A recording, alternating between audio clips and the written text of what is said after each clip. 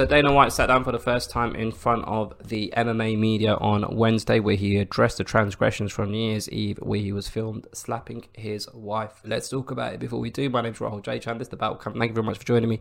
If you're new to the channel, please do consider subscribing. Expertly blocked a burp from escaping my mouth there, so well done to me.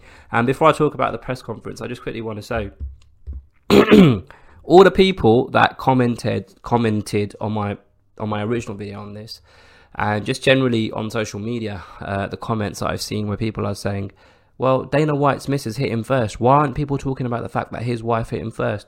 I even had a comment on my video where someone said, Dana White retaliates after wife slaps him. Fix the title for you, because my title was Dana White filmed slapping wife. That's how I started the title.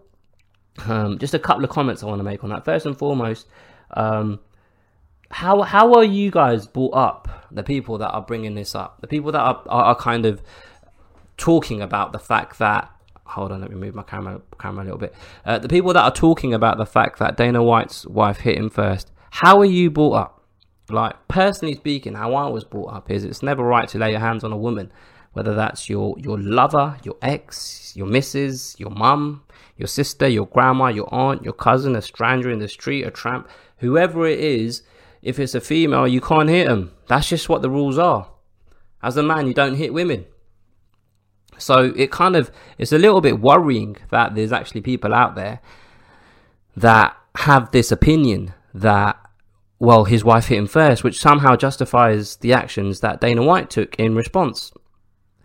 Now, I don't know if these people are people that have just never had any female attention in their life, that have never had an argument with a bird, that are just so jaded from a horrible toxic relationship that it's made them think this way. I don't know.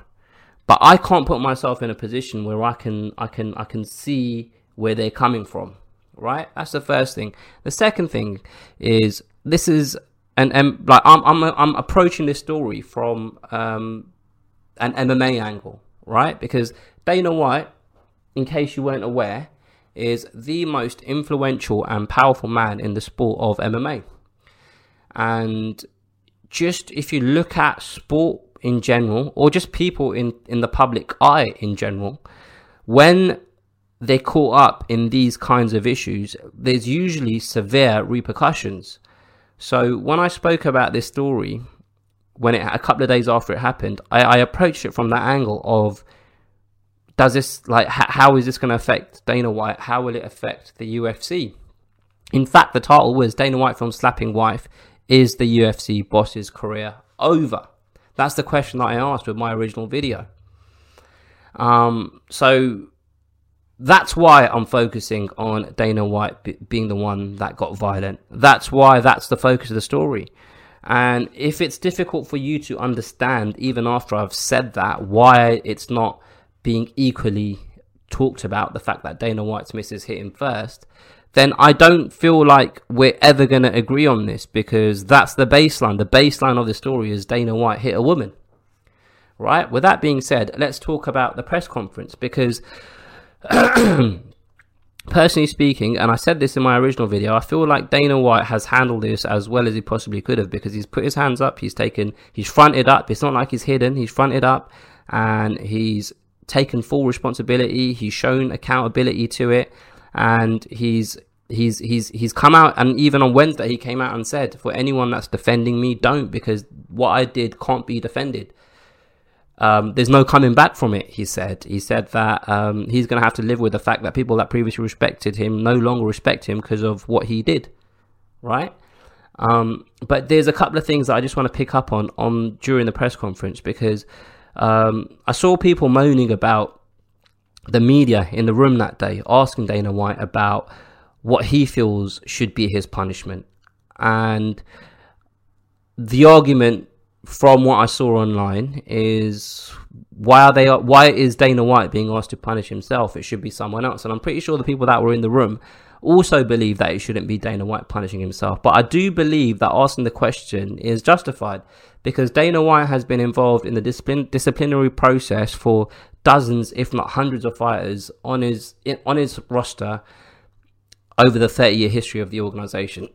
Whether it's removing Leon Edwards from the rankings because he refuses to take a fight, which happened last year or the year before.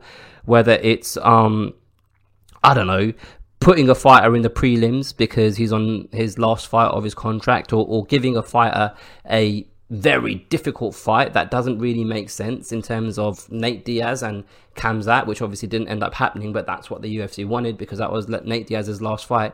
Like, Dana White has been involved in the process of disciplining fighters since the inception of the UFC. So he has an opinion on what should happen to someone if they're caught in a situation that he was caught in, right?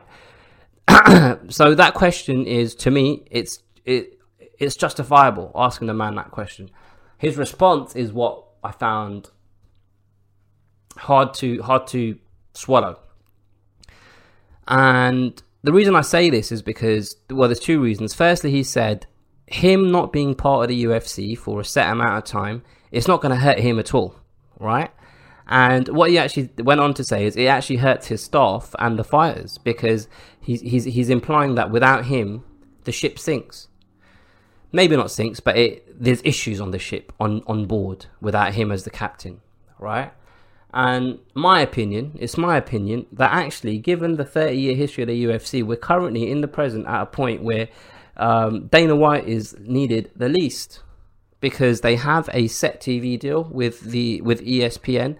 They've got all of their major sponsors on board, whether it's Crypto.com, whether it's DraftKings, whether it's Manscaped or whoever. The whole octagon is plastered. They have all of their business partners that that generates recurring revenue. Just going by the last year and a half, the amount of events that they've had at the Apex, they don't need Dana White there selling tickets because there are no tickets to sell, right? This period in the history of the UFC is where Dana White is needed the least, this current present period. And for him to say he doesn't need to be here, he can go home and chill, that is true. That is true. He can physically go home and chill because he has enough money in the bank. And I appreciate the fact that I believe, and I might be wrong, that when the UFC was sold to Endeavor, part of the deal was to keep Dana White on board because they needed someone that was, that knew how to manage the UFC and carry things on. But I'm pretty sure that original deal was for a set period of time. And that set period of time was either 4 years or 2 years. I can't remember. That's expired long ago. He's still here. Why is he still here? If he doesn't need to be here and he's doing this for other people, surely a man like Dana White that is so egomaniacal, he would have gone. But he needs this. He is the UFC. The UFC is him. He needs it. He needs the attention. He needs the power. He needs the influence. It's not about the money for him. And so, actually, the punishment isn't people losing respect for him. That's a consequence of his actions. The punishment would be removing him from doing something that he clearly loves. He put out a video on the first day of the new year, and I don't know whether this was after the slap or before, but I do remember seeing a video on his Instagram saying, "Hey guys, Happy New Year people, I'm gonna fucking crush 2023. So that was based, I assume, that was based on the UFC and his plans for the UFC. So removing him from that equation would be a punishment. There's a reason why it's called Dana White's Contender Series. There's a reason why he was in every single episode ever filmed of Tough. Do you know what I mean? So, I don't know, man. Personally speaking, if I was in that room, in that media room, and no, let me rephrase that. Because if I was doing in that role, in that media room, I'd probably be the same as everyone else because I wouldn't want to lose my job, right? But there's things that I really, really, and maybe it's just because I'm a nosy bastard, but there's things I really, really want to know. Why were they arguing? What were they arguing over? After that camera stopped filming, what happened after that? Because they were still up there on that balcony, things were still kind of heated. Like, what happened after that? Just want to know, innit? Like, what happened when you went home? Like, when TMZ found? Did TMZ find out? Did you guys take the footage to TMZ because you knew it was going to go viral? Like, how did we get from that night in the club where you slapped your wife to the interview with TMZ What have Endeavour said to you? What are the conversations like that you've had? Nobody asked him about what have they said to you? Have you had what was said during the conversation with you and Ari Emanuel? I want to know. I want to know. I want to know. That was Mario who sang that song. But yeah, like, these are the things that I personally want to know, and I'm pretty sure you guys are interested too. And it's just a shame that the MMA media have been conditioned. Not conditioned is the wrong word, actually, because conditioned is kind of where it's kind of done over time, where they change your thinking process. It's not conditioned. Threatened is more like the right word, because they've seen instances where journalists have done things that Dana White isn't happy with, and they've been removed from the circuit and therefore losing their livelihood. And they don't want to be another number in that statistic. So I do sympathise with MMA media. Personally speaking, right, I don't understand why Endeavour haven't just come out and made a statement. Like, I don't think it's very difficult for them to come out and say what Dana White did on the evening of the 1st of January is reprehensible, and it's a matter that we take very seriously. Dana White is dealing with this internally with his partner and his family, and he has our full support and backing. His entire family have our full support and backing should they need it. We will be removing Dana White from his position to allow him the time and space to reflect on his actions and grow as an individual. This is the last comment we'll be making on this matter. Now, they don't even just say how long Dana White's going to be gone for. He could be gone for the January pay-per-view in Brazil, wherever the February pay-per-view is, and in March he's back. Hey guys, so I'm back. Probably lost another 10 pounds and put on another 18 pounds of muscle. But like, just take 4 weeks out, 5 weeks out, 6 weeks out. And this isn't me saying this is what the punishment should be. I'm just kind of saying, if Endeavour just do it this way, then it draws a line under the matter, and that's kind of the end of the story. Right now, where we're at is the story is just going to go on and on and on, because it's actually moved from being a story of Dana White hit his wife.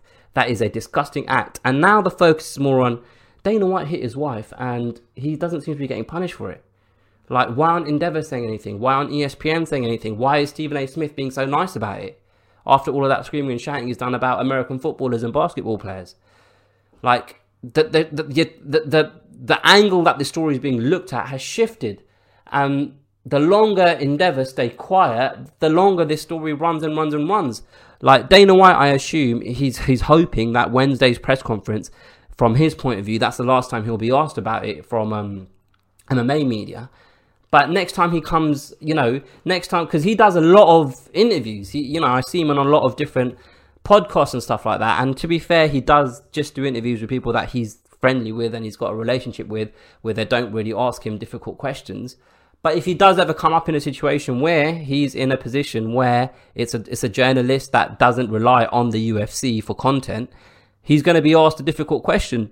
Now, if there's a punishment handed out to him by Endeavour, his bosses, then it kind of draws a line under the matter. As an adult male, it kind of just leaves a horrible taste in my mouth, because it's just another instance of where people in power and privilege aren't playing by the same rules as us, the normal folk.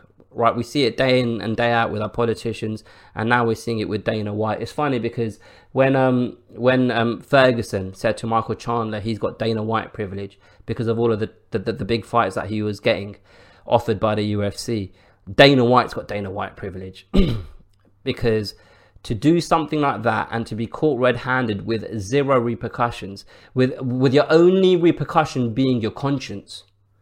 Like, he basically said, oh yeah, the punishment is my conscience. That's not a punishment. That's just called being a fucking human. There still needs to be a repercussion to show people that actually, if you behave in this way, this is what happens. And to show him, actually, you just can't do whatever the fuck you want. I know you spent 20 years pretty much doing that, but this is where we draw the line.